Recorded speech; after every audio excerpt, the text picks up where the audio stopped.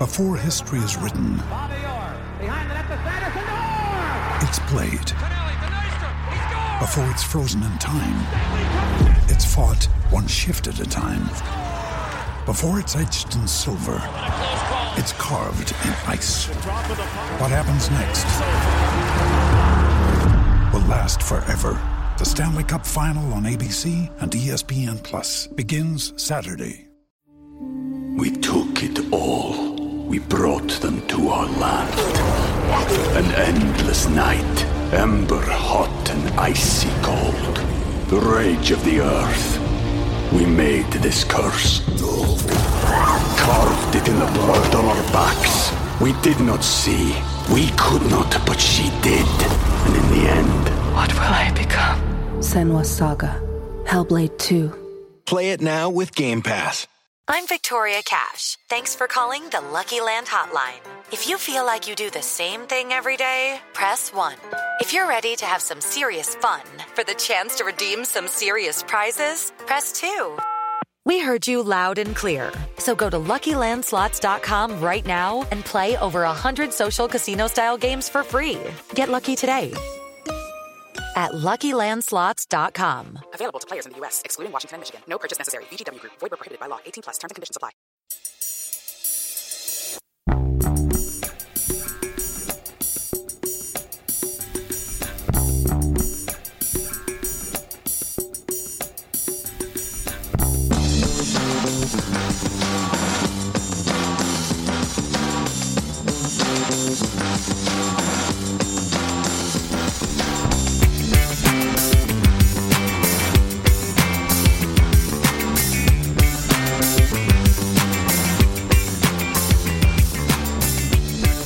Welcome back to A Celtic State of Mind. It's Friday. It's the big one. We're going into a massive week. I am, of course, Paul John Dykes, and I'm joined today by Lloyd Patrick Jepson and also one of our good friends from Celtic Down Under. We welcome, all the way from Sydney, Stephen McCutcheon. Stephen, welcome to the show. How are you? Yeah, not too bad. Not too bad. Thanks very much for having me. Long time listener to the show, so it's great to be on. It's great to have you. It's great to be pals with the Celtic Down Under boys, obviously enjoying what we're seeing under Ange Postecoglou. We were told by Jared and all that this guy was an absolute genius, and they were right. Took a few people to realise that, but we're all definitely 100% in on Ange. And how else can we start off this weekend than talking about the only guy, not just in Glasgow, the only guy in the country that could sport not only double denim, a moustache, and that barnet, and he walks into the Brazen Head and still looks the part. Lloyd Jepson. It's just vintage Jota, isn't it? It was indeed. I asked my wife actually if I think I could pull that off, and she just straight away shut me down and said, no chance, don't do it. What about James McKenzie? He's halfway there. Yeah, it's halfway there actually. We just need to get him the denim tracksuit. That's right, he's working on it. He's working on it. Stephen, you will remember the Baird's Bar press conference, Vidar Riseth and Kenny Dalglish back in the day. That was an unusual one, wasn't it? What do you think Kenny Dalglish was thinking at that point? I don't know. I think they were trying to build a little bit of a siege mentality around the club. You know, it wasn't the best time for us at that time. It was one of the worst seasons in the club's history, and I think he was just trying to get everyone on board with the fact that everyone's against us. And that was, you know, I can remember at the time thinking, well, that's a decent idea, because we all think, you know, the media have got it in for us, so what better place to take them to, the Bears Bar, and make them feel really uncomfortable, which I'm sure many of them did. Yeah, aye, you're no joking. I remember, I used to love going to the Bears, and I've said this before, I didn't tend to go on match day, and I wasn't down that neck of the woods on match day, but generally, if I was going to the Barrowlands for a gig, I would always nip into Beards. And then I had the pleasure of speaking to a long-time proprietor of the bar, and we'd done an interview with him for A Celtic State of Mind, but it was never aired. So you can just imagine what the content was like. It's in the vault. Maybe one day we'll be able to hear it. Before we get stuck into the weekend's action then, Stephen, tell us a wee bit more about Celtic Down Under and where you are at this moment in time. Okay, so Celtic Down Under, we've got a podcast, a group of podcasters who are putting out content Monday, Tuesday and Wednesday every week. We've got a Monday weekend review show that basically looks at the game from the weekend just gone. We've got a Tuesday show, which is hosted by my good self, where we do a little bit about the games and talk a little bit more about sort of maybe historical content and maybe non-game content, which is basically aimed a lot at guys from the Southern Hemisphere who don't know as much about Celtic as we do. There's plenty of interest in Celtic down here just now, as you might imagine. We're getting plenty of coverage on all the main sports channels. So there is a lot of questions getting asked about, why are Celtic, why do they wear green and white? Why are they connected to the Irish community and all that? So we've got loads of stuff to do. And that's what we do on a Tuesday, And then on Wednesday night, you've got Jared hosting the Wednesday show, which looks ahead to the game to come. We're just trying to grow interest and get the name of Celtic out there. It's fabulous. I mean, we've noticed on YouTube, particularly when we look at who's tuning in, where they are. Obviously, when Ange came in, we knew there was a massive fan base in Australia, and we've always had people tuning in from Australia, but it's gone through the roof since Ange has come in. And long may that continue. So fair play to you, and hopefully we'll see you on a regular basis on Acsom as well, Stephen. We started off talking about Jota. I like the fact that Jota can just walk into a Celtic boozer like that, Lloyd, and feel kind of like comfortable, feel at home. People go on about the modern game, and footballers generally are quite untouchable. I seen a picture the other day. Danny McGrain was trying to get back to full fitness during the 78-79 season, and he's out cycling a bike round about the streets of Glasgow. And I think he stops at a traffic light and he's got his hand on a mini just to balance, and the guy's just looking at this mini.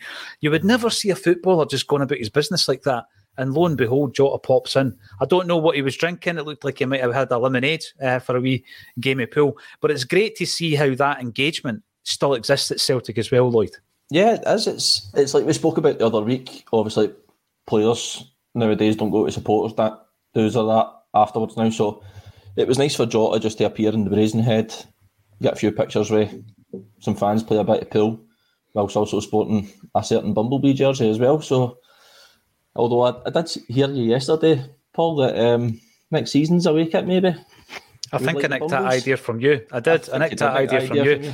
That's a perfect segue from Jota wearing the retro Bumblebee kit to the leaked images. And I say leaked because I think the manufacturers do that on purpose to gauge a bit of interest. We'll come back to Jota because there's a big question mark over whether or not he will start. I think he's absolutely key to what we do on Sunday. But we will talk about the kit because you're sitting there wearing a jersey that, believe it or not, that was the jersey Celtic wore the first time in the flesh I saw us lifting a cup.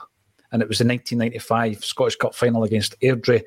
I think it's got better with age. I was wearing it on that particular day. They released it before the cup final for marketing reasons. But you've got this kit that's, for me, it's doing the rounds, and I think it looks legit. A lot of these guys that do the graphics are as close to legit as you can get. But they're going for a real simplistic style, Stephen. I'm going to come back to you. You've got a couple of vintage jerseys hanging over your shoulder there. The Shamrock one, will we ever see us returning to that? Hopefully someday. But I like the idea that, particularly from a distance, it just looks like the green and white hoops. So it's white on white, it's green on green. What's your take on it, Stephen? Yeah, I'm a big fan.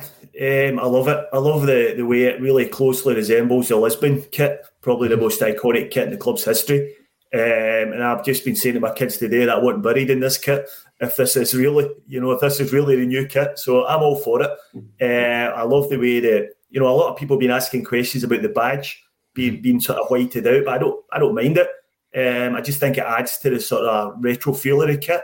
I think it'll be a big seller, especially the sponsorless version. They'll fly off the shelves for sure. I can see the club making a lot of money out of this one. 100%. I mean, that top you've got on, Lloyd, right? That is proper 90s. 90s was all about loads of detail. I mean, within the hoops, you've got lots of crests and Celtic, Irish writing and all that. Yeah, it's quality, and obviously the hoops around the collar. But there is nothing better, I agree with Stephen, than that vintage, that quintessential Celtic kit that we wore at Lisbon. And I remember New Balance done a pretty good version of it where all the details were gold. You remember under Brendan Rodgers. And shockingly, the player that I think of when I think of that jersey is Anton Rodgers, because remember he wore that in the friendly game. Pre-season. He did wear that in the friendly game. And from a distance, because of the way the sun shone on the crest and all that, it just looked like green and white hoops. The simple style of the green and white hoops. I love it. I mean, we've spoken about, the blackout kits, and obviously you get the whiteout kits. And I find it really interesting that when Celtic finally put the crest on the jersey, people were writing furious letters of complaint to the Celtic View. And now we're waiting it out and people aren't happy with that because it's the norm now. But I think, not only that, but if we went for the Bumblebee as well, Lloyd, and that was your idea, which I unashamedly nicked yesterday, we would be in for two massive sellers, two classic kits.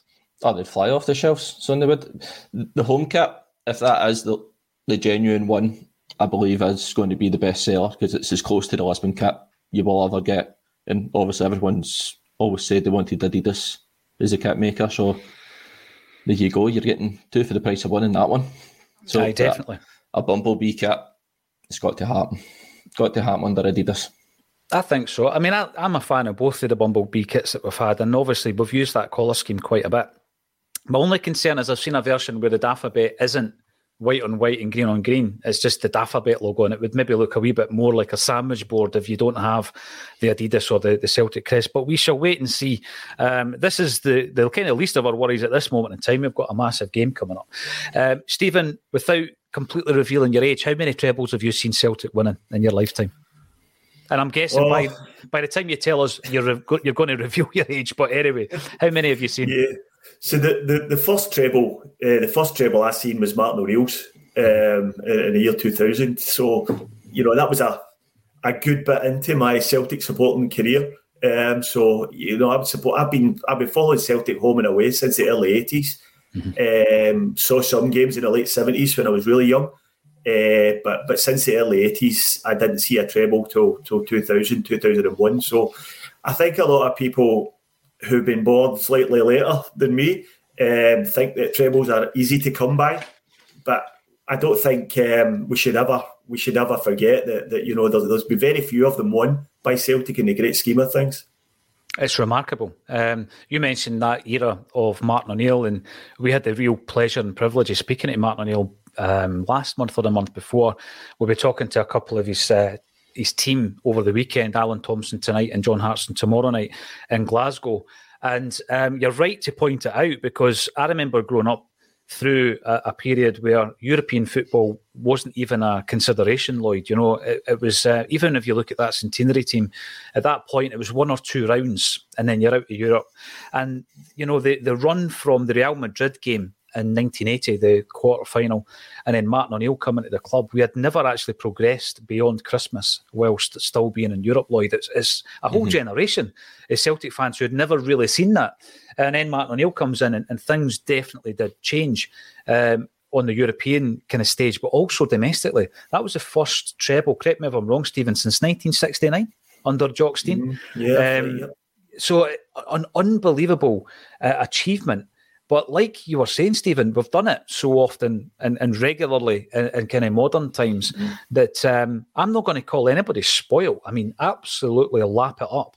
But we're now at a situation, Lloyd, where we're potentially heading towards our 8th treble, which would be a world record. And, a lot of that, I mean, I'm not going to take the final for granted.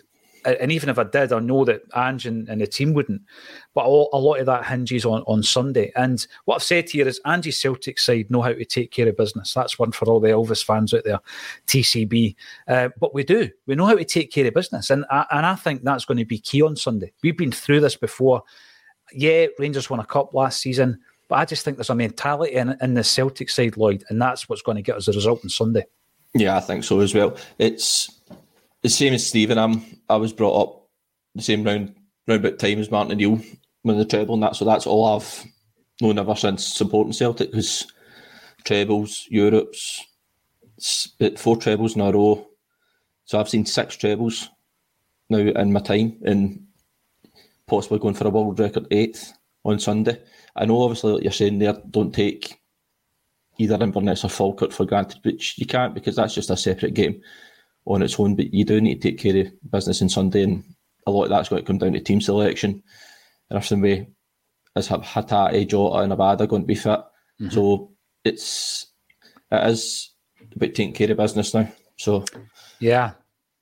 And the thing is with the trebles, as I say, lap it up, enjoy every trophy win. I mean, obviously, I'm going through Martin O'Neill's time quite a bit over the last few weeks, etc. And you look at the trophies we won, but you also look at the ones that you've lost, and you remember how bad that felt, and we lost a couple of finals during Alan Thompson's time, both to Rangers. We lost a couple of leagues, both to Rangers on the last day. And the way that just punches your gut and leaves you with that feeling of disappointment. I mean, Stephen, the Scottish Cup for me has always been special as a Celtic fan. It is, I think back to the games where it's played in front of the big Hampden crowds and it's sun-kissed. That's the memories that I remember. It's not always the way that it pans out. But obviously that will only happen if we do take care of business. And we're going to be talking about the team selection. But what about the mentality of this side, Stephen? You've seen teams under O'Neill, you've seen them under Billy McNeill, you've seen them under Brendan Rodgers.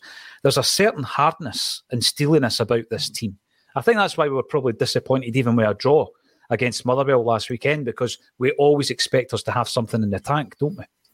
Yeah, I think what's impressed me most about Ange, other than, he's obviously a tactical genius and everything, he knows so much about the game inside and out, but just the way he manages these situations, and not only how he manages the playing group, but how he manages the supporters as well. And he seems to just keep everyone's feet on the ground and stop us getting away from ourselves. As supporters, we'll all be thinking ahead to cup finals. And you're right what you say, the cup final has always been a magical occasion for us, right back to my time when I started supporting the club. The first cup final I can remember was the 1985 cup final where David Provan and Frank McGarvey scored 2 late goals. Centenary season stands out, another 2 late goals, and these are the occasions that stand out in your memory. So I think Ange will know how important it is for the club, because we've got a great history in the Scottish Cup. We've won it more than any other team. And I think he'll want to add that one very badly. He speaks about how disappointed he was with getting knocked out at the semi-final stage last year. So I think he'll want to go one better this year. But you'll never hear him getting ahead of himself. And even if we win on Sunday, there'll be no talk of winning the cup. It'll be just treated as it'll be the next game, one game at a time, until it's time for the cup final. And whoever we play in the final will get the respect they deserve. We took it all. We brought them to our land. An endless night, ember hot and icy cold. The rage of the earth. We made this curse. Carved it in the blood on our backs. We did not see. We could not, but she did. And in the end... What will I become? Senua's Saga. Hellblade 2. Play it now with Game Pass. Yeah, without a doubt. I always thought back, and this is maybe like, you're looking back in a golden haze and it was always sunny in the summer and all that. It probably wasn't. I always think of League Cups back in the day when I was younger and it was dark. By the end of the game, it was dark and normally raining. And then Scottish Cups, end of the season, beautiful sunshine. And particularly that Centenary one that you mentioned there, Stephen, half the Celtic side had highlights in their hair. Chris Morris, Derek White, Frank McAvenny, they all had Peter Grant, they all had shared a bottle of peroxide, I think. Magnet67, you're in on the YouTube comments. Thanks for getting involved. We're about over 550 strong on the live stream, and if you like what you're seeing, give us a big thumbs up on YouTube because it helps us out big time. Afternoon, Acsom team, says Magnet67, performances haven't been up to our usual standard the last couple of games, but we'll need to raise it for Sunday. If we do, we win comfortably. If we don't, it might be tight. Right. So we're going into this game now. One of the matches, Lloyd, that I mentioned earlier on this week was when we absolutely dismantled Rangers 3-0 at Celtic Park. It was a brilliant night. It was 3-0 at half-time. It could have been anything in the second half. Great atmosphere. But leading into that game, we were disappointing against Dundee United. We really struggled to break them down. We needed a last-minute Abada goal to win the game. So going into the game, and I'm not going to use the old cliche about form going out the window because I don't necessarily believe that's the truth. But going into these games, certainly in the last 3 matches that we've played against Rangers, we've not been at our best, have we? But we've still found a way.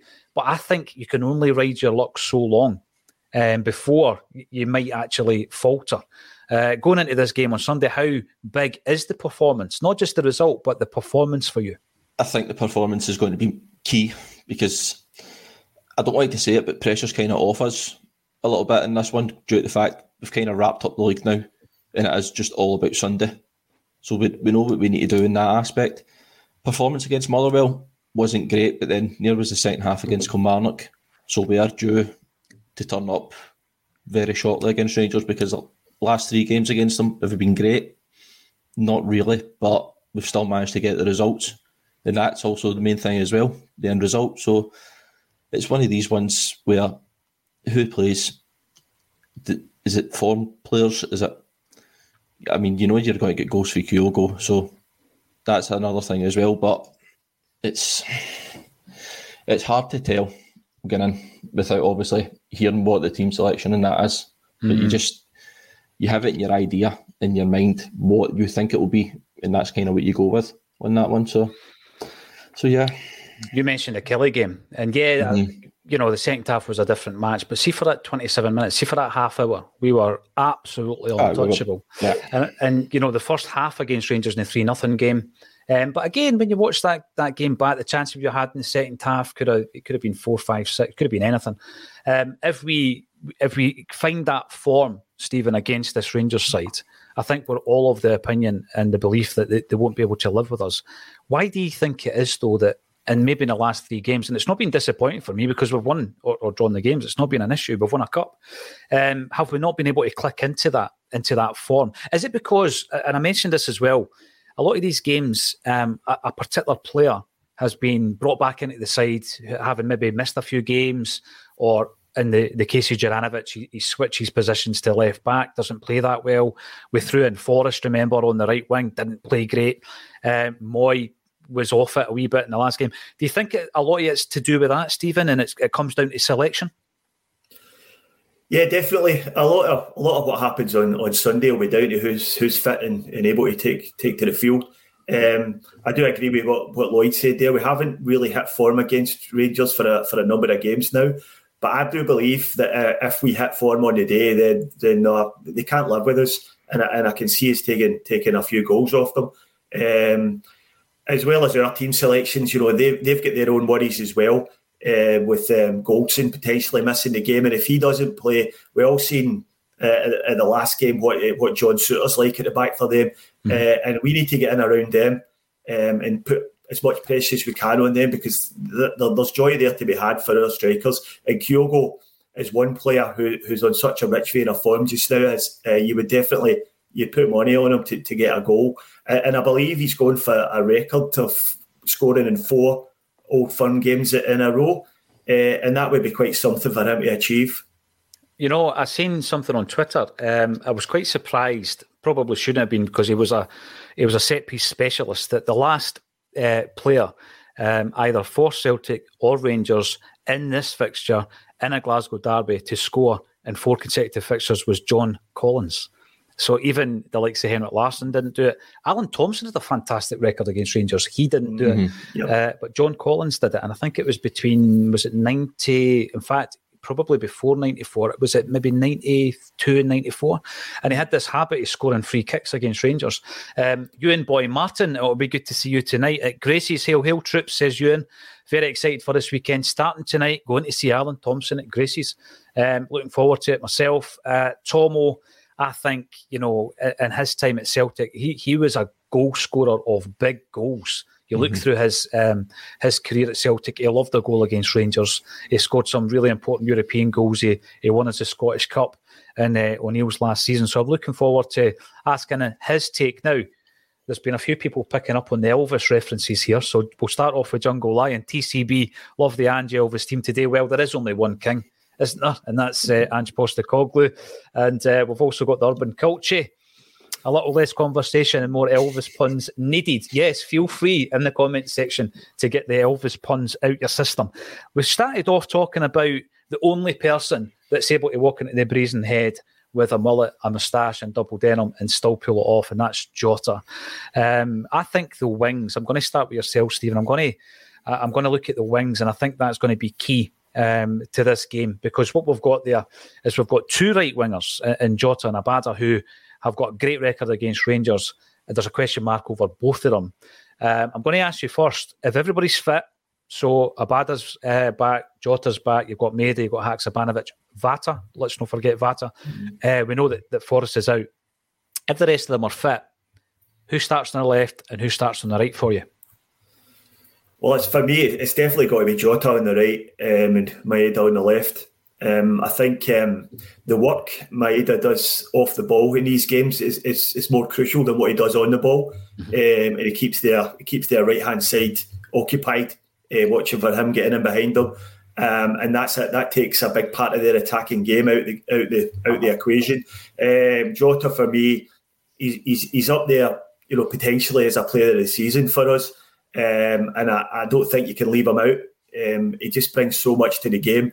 I think Haksabanovic has been struggling on the right hand side the last few games, and I just don't think he's got the sort of game awareness that Jota has. He doesn't seem to be getting inside as much and getting into the box and getting on the end of things. And Jota showed already this season that he can do that. And he's a big game player. And he's a guy I'd be looking to deliver on Sunday. I think the composure that he's shown, when you look at the goals that he scores against Rangers, I think the composure that he's shown has been phenomenal in that situation, Lloyd, where you're maybe running on as he did to the Matt O'Reilly pass, the through ball, which was sensational pass. And, the finish has to be absolutely inch perfect. And then obviously in the last game where he beats McGregor to the ball and the tight angle to maintain that kind of composure. And I think to myself, we've seen Abada, being very, very composed against Rangers. Haksabanovic on the back of a couple of, I would say, less than great performances on the right-hand side. Would he have that composure if given the chance? And that would be my concern. It could come down to that one chance and the player having the composure just to knock it away. And I've got absolute confidence that Jota would be able to. So I'm in agreement with you, Stephen. I think Maeda, he's vital on the left for the work rate and the shift that he puts in, the defensive qualities that he shows. We go on about it all the time.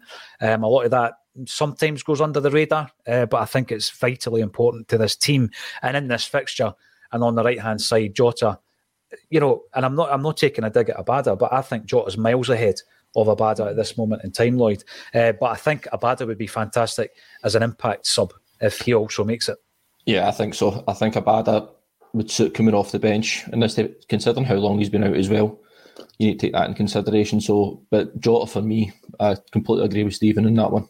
Jota on the right and Maeda on the left for upgrading Maeda.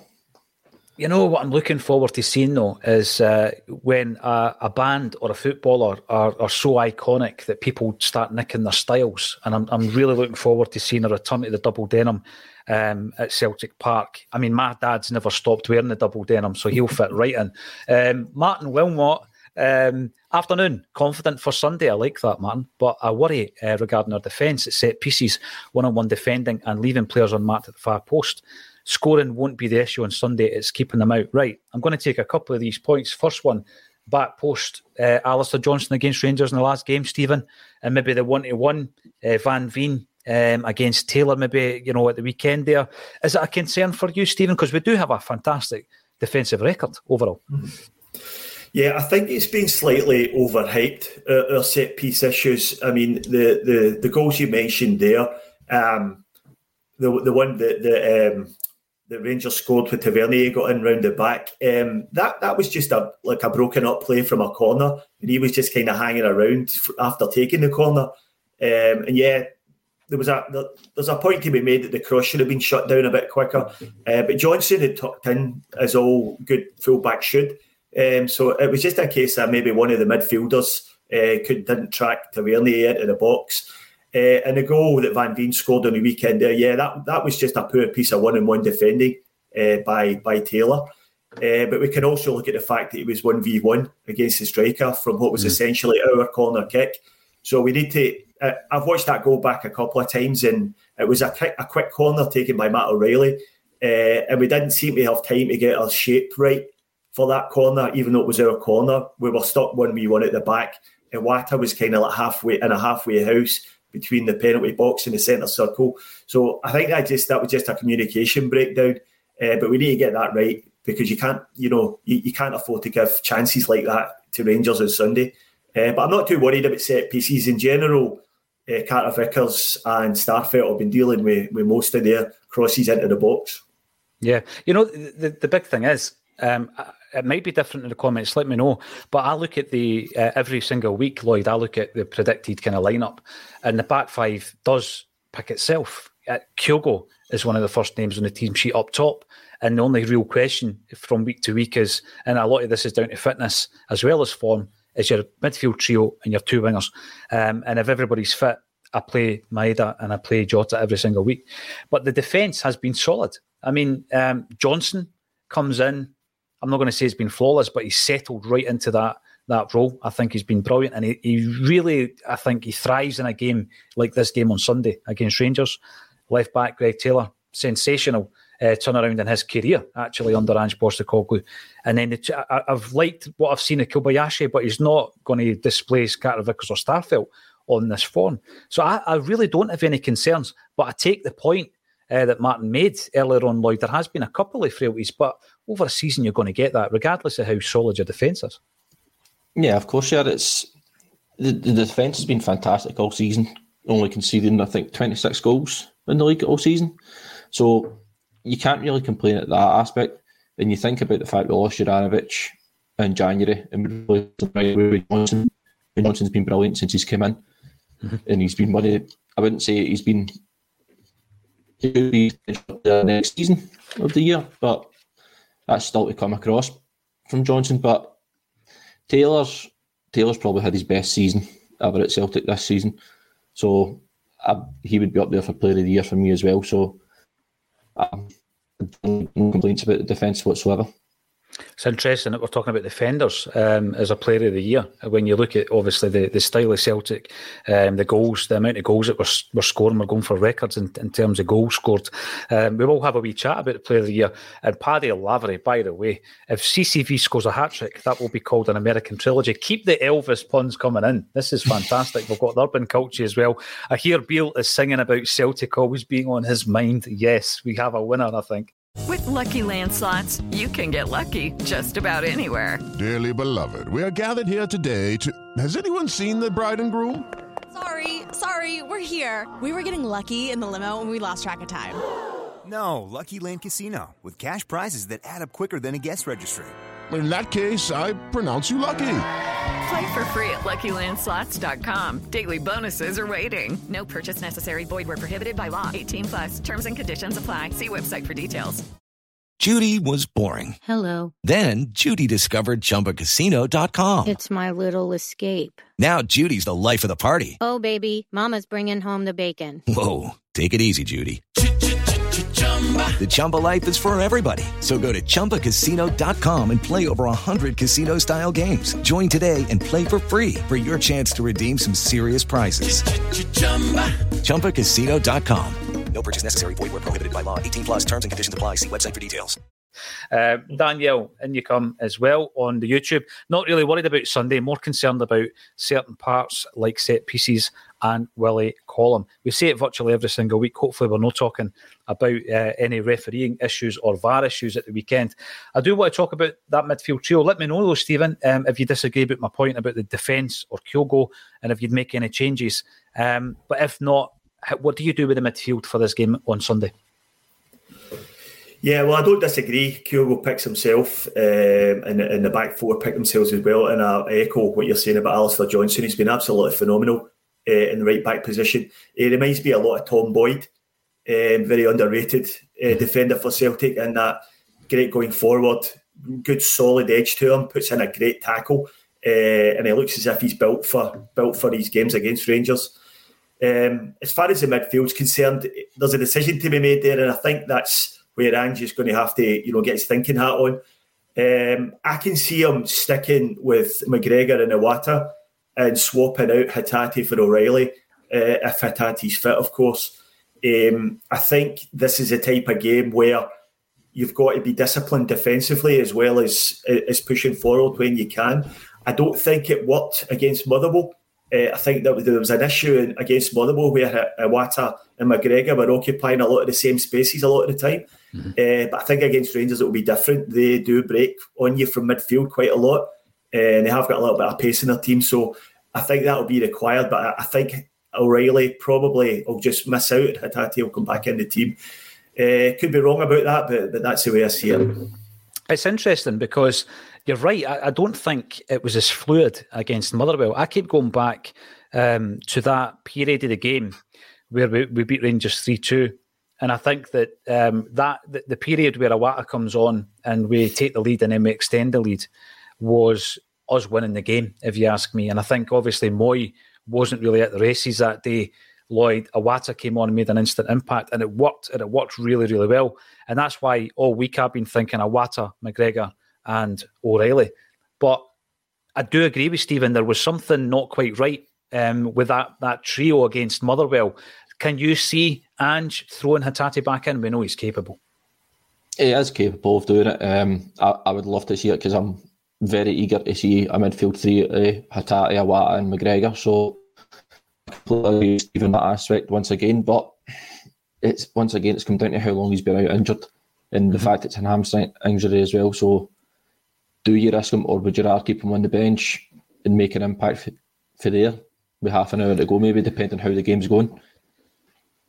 You know, these are the big dilemmas. These are the big dilemmas. And an hour before kickoff, when that team appears on Twitter and it starts getting shared around all the WhatsApp groups, either or, I think, is my answer. If I see Hatate on the starting lineup, I'm hardly going to be disappointed, But similarly, I think O'Reilly's been very, very good in the last few games. He's started scoring goals. He's brilliant with the assists. I just want to give a big shout out to Darren McDonnell, who is a long-time listener to Celtic State of Mind. And hopefully you're tuning in from home. You got in touch during the week there, and hopefully we're going to be able to cheer you up a wee bit by sending you something in the post as well. So take care and get well soon, Darren. We've also got Jamie coming in on the YouTube. Hail, everyone from Wellington, New Zealand. It's great to know that we're tapping into all these different areas all over the globe. Paddy is on form today. Have we got suspicious minds regarding VAR? I think we need to have even more suspicious minds, to be fair. Joe Hamilton, as a Wayne, I saw the Lisbon Lions squad jogging on a regular basis. They called it running back then. And we have Ian O'Sullivan, happy Friday from Cork, number 1 CSC, currently recovering from surgery. Thankfully, I have Acsom to get me through recovery, and get well soon. Ian, yes, there has been, I think, a big part of that as well. When we moved up to Lennoxtown, we didn't really have players hanging about the stadium as much. I've been at just during a random day during the week, I've been in the Superstore and I've seen Joe Hart kicking about from time to time as well. And it's great to see them engaging with fans and guys like me who pretend that you're engaging because of your wee guy, but you're actually just want to see people like Joe Hart yourself. The Green Brigade then, Stephen, what do you tell your pals over in Australia about the Green Brigade? Because they've got a campaign this weekend where we're going to really make a statement and turn Hampden green and white. Yeah, I'm a big fan of the Green Brigade. I love what they bring to the matchday atmosphere. I love the tifos, I love the displays. How you explain some of them to the locals down here in Sydney is another question. It's a little bit complicated, but I love what they're doing. What they're doing this weekend, asking everybody to wear the hoops, I think that'll look sensational.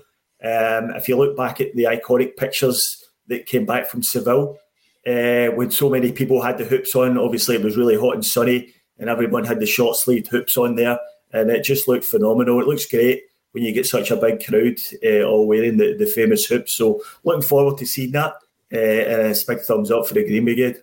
Yeah, I think it's going to look brilliant. And, as soon as I seen it, that was the vision of Seville, where, the joke was made, it's just a sea of green and white, and then, there's one salt tire in the middle of the fan base. I've actually got a big print out there. I'm getting it signed for somebody tonight from Tomo and Hartson tomorrow night.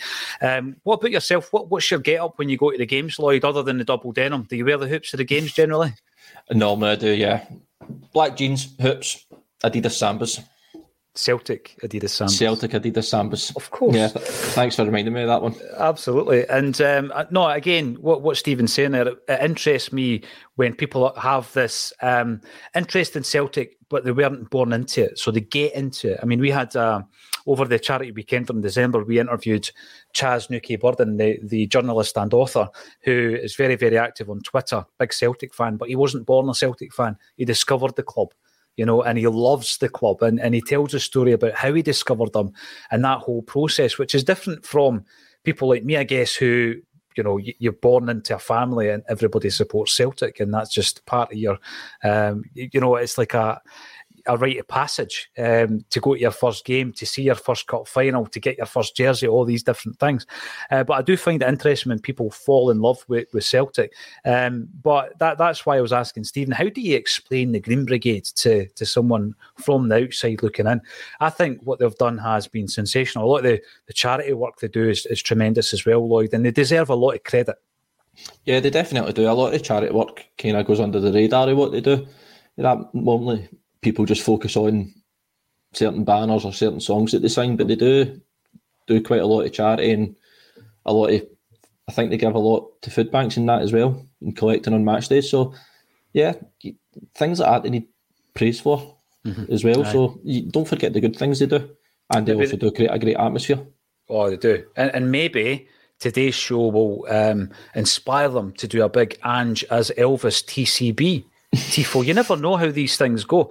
Megan B, welcome to the show. Love the pictures of Jota. The guy just gets it. Hope we see him on Sunday. Yeah, I hope so too. I think he's a massive game changer against Rangers. Franny Weldon. Afternoon for Hopeman. Maury. Welcome to the Acsom family. Stephen, there you go. You're getting your first welcome from Franny, long-time viewer of a Celtic state of mind as well. I love the Green Brigade. I think that there's going to be a brilliant atmosphere on Sunday for everybody who's got a ticket. We'll be covering it on a Celtic state of mind. We spoke about players of the season. Goals of the season, Stephen, I think it speaks volumes that Jota, out of the 5 goals, Jota has got 3 of them. Jota versus Aberdeen, long-range effort at Celtic Park. Another long-range effort against Kilmarnock away. Kyogo against Dundee United, another long-range effort, as it happens. Jota against Rangers, and McGregor against Aberdeen. And the Jota goal against Rangers is the one where O'Reilly's played him through, and he's dinked it in that brilliant, iconic celebration. And the McGregor against Aberdeen was up at Pittodrie when we kind of struggled to break them down, but we got there and we won 1-0. So many to choose from. Even beyond that, there have been so many quality goals scored this season, Stephen. If you were to pick one, what would it be? It's a Jota goal against Rangers for me every time. Not just his touch, the way he just kills it, and then he just dinks it over the keeper. But it's also the pass from Matt O'Reilly with the outside of the foot. It was absolute iron and needle stuff. And that's probably, the high point of his season. That's, it was at the peak of his form at that time, Matt O'Reilly. And just that combined with the touch and the finish makes that's the goal of the season for me, for sure. I'm going to bring something up before I ask you. Look, I don't disagree with that. I've got a tick next to that one myself, and a big part of it is that through ball. The way he done it, Stephen, there's a couple of Rangers players off balance by the way that he plays that ball. It's just tremendous, inch perfect, like you say. People often come into the comment section, Lloyd, and talk about lookalikes, and someone has come up saying that you are the spitting image of, what was the last one? Was it James Forrest's big brother or something? Something like that, yeah. Yeah, well, this one is a young Ray Winston. I can see that, by the way. I'll take that. I can see that. And take that. He developed into a sexy beast. So, yeah, you can maybe take that one, mate. Right, goal of the season for you then, Lloyd? Yeah, it's Jota against Rangers. Every day of the week. To me, that goal, for probably the young generation, for me, the goal I'll always go back to is the Henrik chip in the 6-2 game. Oh, yeah. So for young guys who'll grow up, that'll be the goal they'll always remember, I think. So, yeah, definitely that one. I was just looking at that game this morning, and I've mentioned on here before, much to my eternal regret, I was actually at Reading Music Festival when we beat Rangers 6-2, Stephen. Me and my brother, both season ticket holders, but we were down at Reading watching the likes of Oasis, Primal Scream, Rage Against the Machine, etc., whilst looking around about Reading for a pub that might be showing the 6-2 game, not knowing it was going to be 6-2, obviously. But what I found quite interesting was we were in conversations at that time to bring in Alan Thompson from Aston Villa. We eventually did, and he played in the next game. So he missed the 6-2 game. He plays in the next game, and it was a cup game, League Cup against Wraith Rovers, and we beat them 4-0, right? And bizarrely enough, because sometimes your timelines get a wee bit muddled until you obviously look back, because I'll be asking them a few questions tonight. The 3 substitutes that Celtic brought on that night against Wraith Rovers, bearing in mind this is the game after the 6-2 game. So we think about the incredible performance by Bobby Petr. We think about that dink by Henrik Larsson. The game after that, the 3 substitutes we brought on against Wraith Rovers were Olivier Tebile, Ayo Berkovic and Raphael Scheidt. So Martin O'Neill still had a job to do, Stephen, when he came in, didn't he? He still had a lot of dead wood to get rid of. Yeah, and don't forget the 6-2 game itself. When Chris Sutton knocked the 6th goal in, the cross came from Stefan Mahe. So, yeah, you're right. He did have a lot of work to do. And that side that took the field that day in the 6-2 game was very far from complete. There was no Neil Lennon either in the team. He was still to be added. There was no John Hartson. They were all to come later. So it was only a couple of games into the Martin O'Neill era. And the interesting thing I remember about that game, all the people I travelled to the game with that day, every single one of us would have took a draw. Mm-hmm. We'd have all been happy with a draw. That was where we were at that point. So right.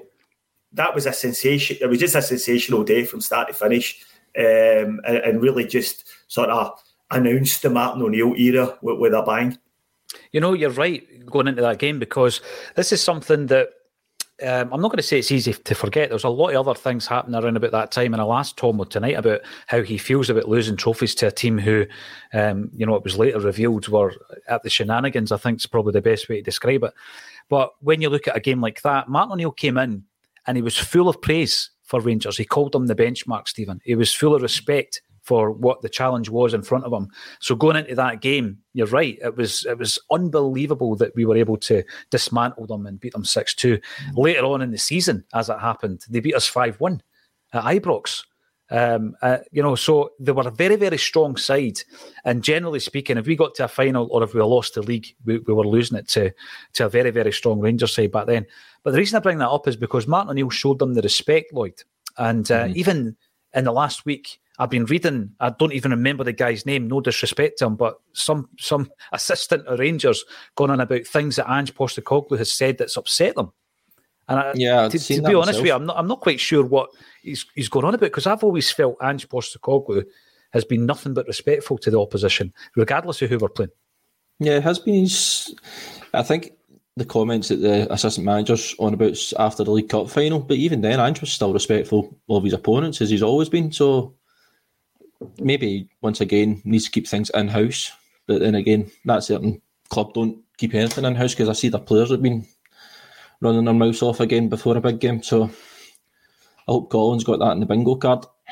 Yeah, Colin is running a bingo card for such things and such headlines. But Stephen, it's all about just keeping your own house in order, isn't it? And I think O'Neill was an absolute specialist at that. And I feel that Ange has been a specialist at that. And it's about just respecting your opponent. I don't think that we get the due respect. But to be honest with you, if that's the way they go about their business, I'm happy with that, because I don't think it's good preparation for a game of this magnitude. It's time for today's Lucky Land horoscope with Victoria Cash. Life's gotten mundane, so shake up the daily routine and be adventurous with a trip to Lucky Land. You know what they say, your chance to win starts with a spin. So go to LuckyLandSlots.com to play over 100 social casino-style games for free for your chance to redeem some serious prizes. Get lucky today at LuckyLandSlots.com.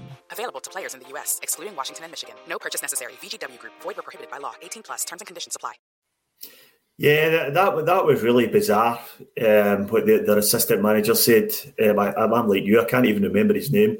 That's how much of a non-entity he is. But to say that, Ange said something which we didn't like, but we're not going to tell you what it was, but it left a bad taste in the mouth. I mean, that's just bizarre nonsense, really. And they never learn. And one of the things that we hear every time we play them is the real Rangers are going to turn up. the real Rangers are turning up this Saturday. And it must be the real Rangers now, because this is the third game in a row we've been expecting the real Rangers, and the results just seem to be the same. So you're right, they don't seem to learn. But I guess, Bale's fighting a losing battle just now, because he's trying to get the fans on side, whether he's trying to say the right thing, the things that they want to hear, but at the same time, he's just setting himself up for failure. Mm-hmm. No, you're right, because I think that you've got to come out and I think you've got to be balanced. But what he tends to do is plays to the gallery and it tries to appeal to the fan base. But a lot of that, I think, is political within the terms of the fact within that club. If you're going to be launching something, i.e. season ticket sales, you've got to be positive. You can't actually be honest about it. So coming out and saying, with regards to his budget for this summer, anybody with a set of eyes knows that what he said is not true. You just have to look at the spreadsheet, look at the financials. It's not true. He can't outspend Celtic. He can't spend more than what Gerrard or any of these previous managers spent. It's just not possible. They don't have the finance. We'll come back to that in a moment or two. Going into this game, as I said yesterday, and what... I don't know if that's Jean-Paul II.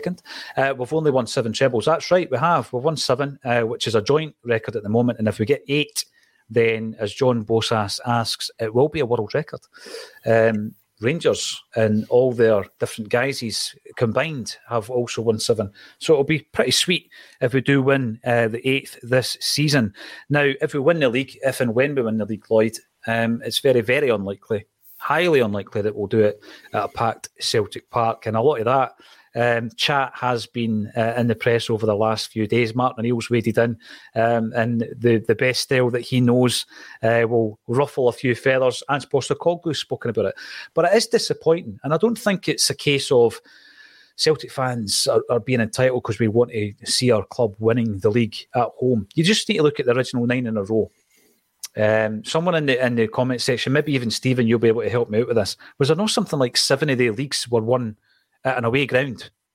Now, it was different back then. Obviously, the fixtures were announced at the beginning of the season. It was just your luck. Mm-hmm. But Scottish football has a habit of shooting itself in the foot. And when you can have a big spectacle at Celtic Park where we can win the league within the next couple of games, you would expect that to be the case, but it's not the case. And we're either going to win it at Tynecastle or Ibrox. What's your take on it, Lloyd?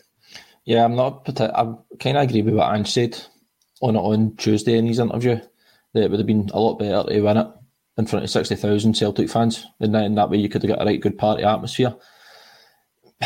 Only 1,200 tickets at Tynecastle if we clinch it in that day, and then 0 fans at Ibrox if we don't clinch it at Tynecastle.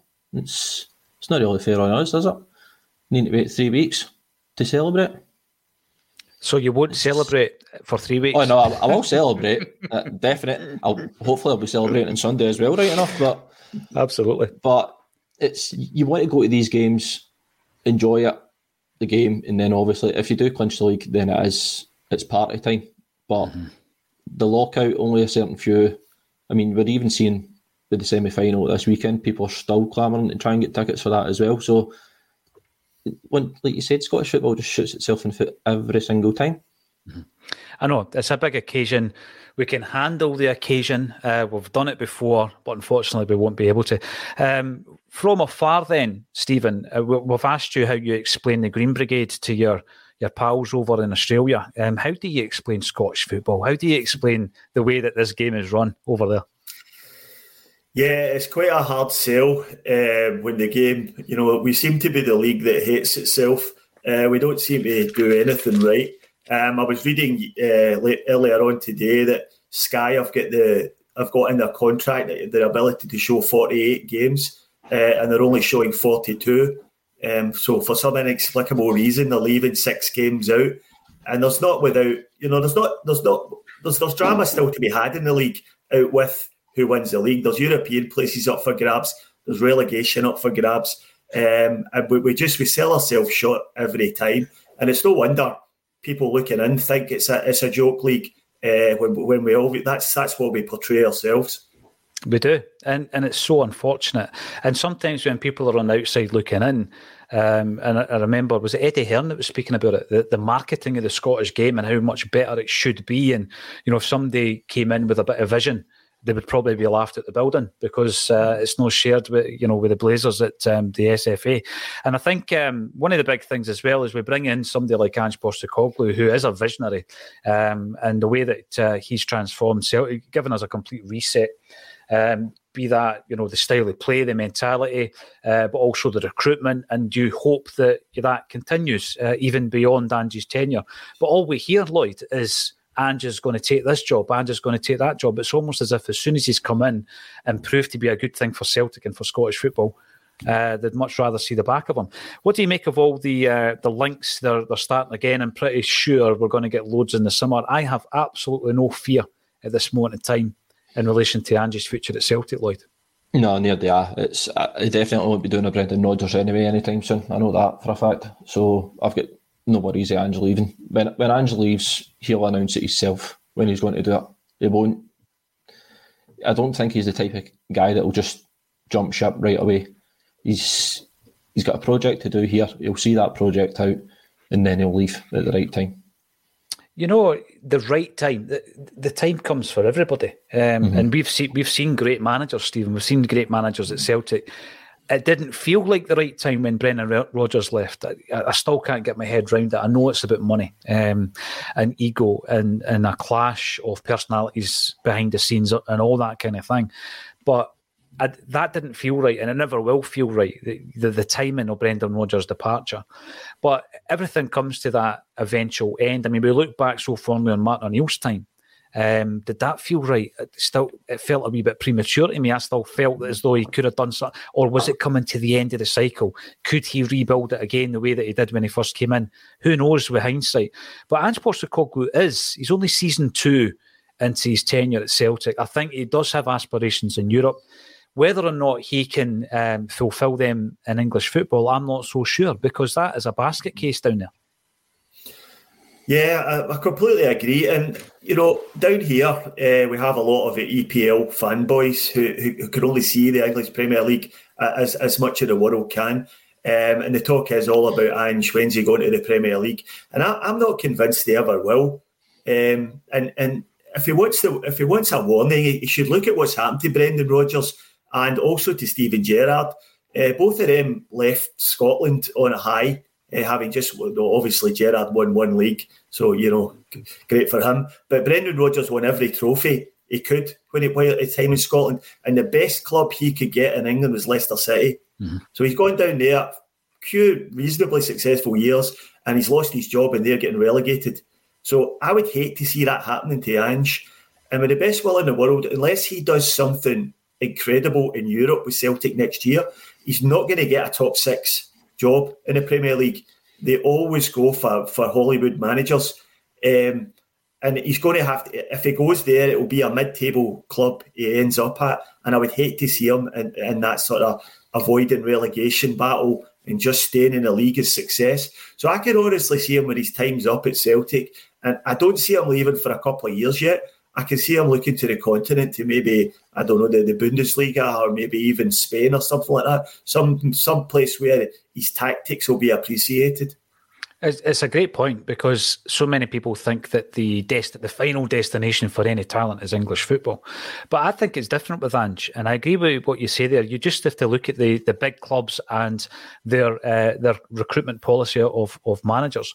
I mean, there's some curveballs in there, of course, but is he going to get an offer from a top 6 club?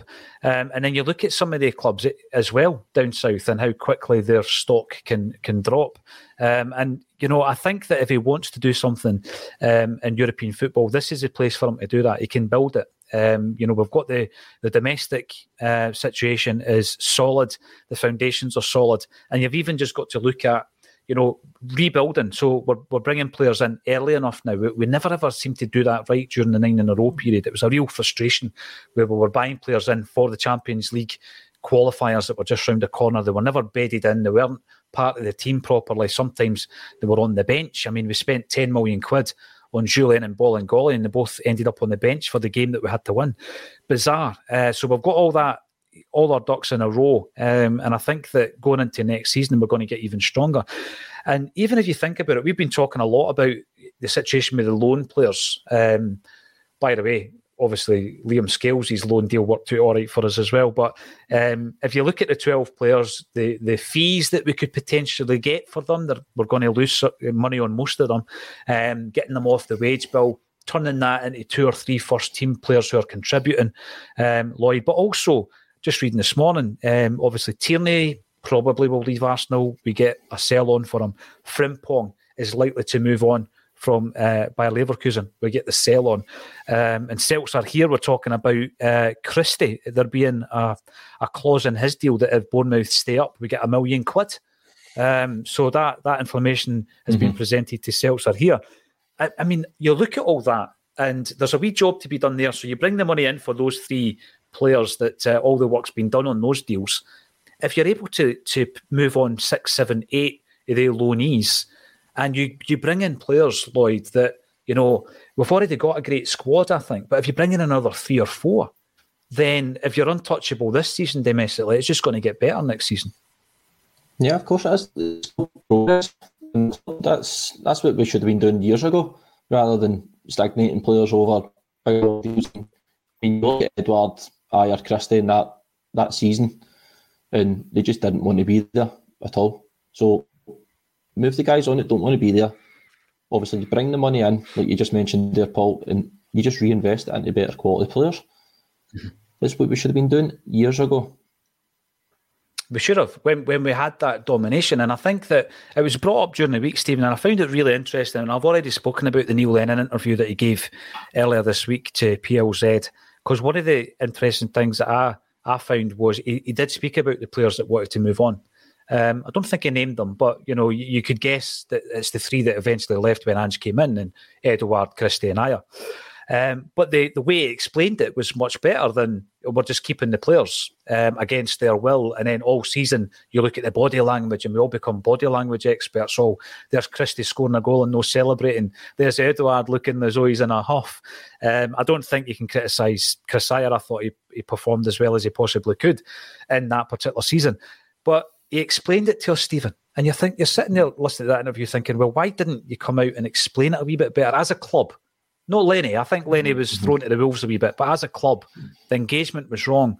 But we're not really in that situation, because if Ange is faced with that, even if it's 3 players, and I don't think it will be this summer, I think maybe one or 2 maximum might move on. I think Abada's been spoken about, Stephen. I've got the confidence that Ange will not only move them on quickly, but have a replacement either already in the building or lined up. Yeah, definitely. And that's what Ange was talking about when he said we have to be more agile in the transfer market.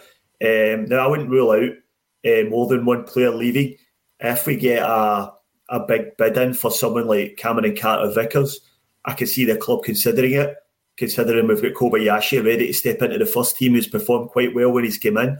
Don't want it to happen, but I think that's what Ange is driving at when he tells us that. And it'll also be interesting to see the sort of level of player we're going for. You know, we're into sort of phase 2 of Ange's rebuild. He's patched all the holes in the team and got a really good squad together, but he now wants to take us up a level. And when you consider it last summer, a lot of people forget that we paid £7.5 million to make Jota's deal permanent. If we bring in 10 million for Abada, which is the figure being mooted, and then going by with that a player around about the £7-8 million mark, then that's really good business for us, and that's sort of what we always wanted to see. And I think where the clubs fell down in the past, when they've made big profits on players, they've tried to go cheap for the replacement to maximise the profit again that they get the next time. But what we should be doing is looking at what teams like Ajax and Porto and Benfica are doing. They move up a grade of players that they're recruiting after they sell for big money. And I think we're in a position now, we're dominating the league. And for us to kick on in Europe, that's the direction we need to go. And I think Ange is aware of that. You know what? It makes perfect sense, because Jota and Carter-Vickers was that upgrade, wasn't it? And if you bring in another couple of stalwarts like that in the summer, then, the signs are good. I do expect, I think, twice now we've lost a couple, because I think we lost Beaton and Rogic, and at that time, a lot of us might have kept day 2 players, but we were able to replace them. Then Juranovic and Giakoumakis able to replace them. I think Johnson has been widely accepted, maybe universally accepted, as being a great replacement, and we've still to see more of O to see if he's able to replace the big man. Guys, I cannot let you go without a prediction for Sunday. Now, Lloyd, your weekend starts tonight because you're coming to Gracie's to see Alan Thompson in action. And by the way, before we started, I think there was 7 or 8 tickets left. 8 tickets left. 8 tickets left. So if you want to come along, the ticket link's under the video. Come along, get involved, get your weekend started, start early for Sunday, and ask Tom more question or two. I think there's a few prizes and all that happening as well, so you might walk away with something nice and signed. But I need a prediction from you, Lloyd. I'm going to come to you first. 4-1 Kyogo, first goal scorer.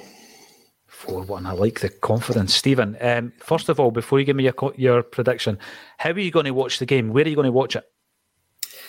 Yeah, well, the kick-off times are not great for us in the east coast of Australia, so it'll be like 10:30 on a Sunday evening. So there's half of me wants to make the trip down into the city and go and watch it in the pub, but with work required on Monday morning, I may be watching it at home. But as long as far as the game's concerned, as long as it doesn't go to penalties, because we've got an awful record both in scoring penalties and with Joe Hart saving penalties. So I hope that doesn't happen. But I don't think it will. I think we'll win the game. I'm going to say 3-0. And I think Kyogo, I agree with Lloyd, Kyogo will get on the score sheet, and I think Jota will also. So I think they two, Jota and Kyogo, will share the 3 goals between them. Love it. And that means that Kyogo will break the 30-goal mark for the season. Thanks, everybody, for getting involved. As I say, a few tickets left. Come along, meet the Acsom team, and meet Alan Thompson. Get involved at Gracie's tonight. It's the start of a phenomenal weekend, which might end with us heading towards a world record 8th treble. We're not counting our chickens, but if we get through the tie on Sunday, I'm pretty sure Celtic will be hot favourites for that. I've got to say, Stephen, thank you very much for making your debut on Acsom. We can see Stephen more regularly on Celtic Down Under. Check them out. That's their crest on the top right of the screen. Thank you to you and Lloyd for joining me on A Celtic State of Mind.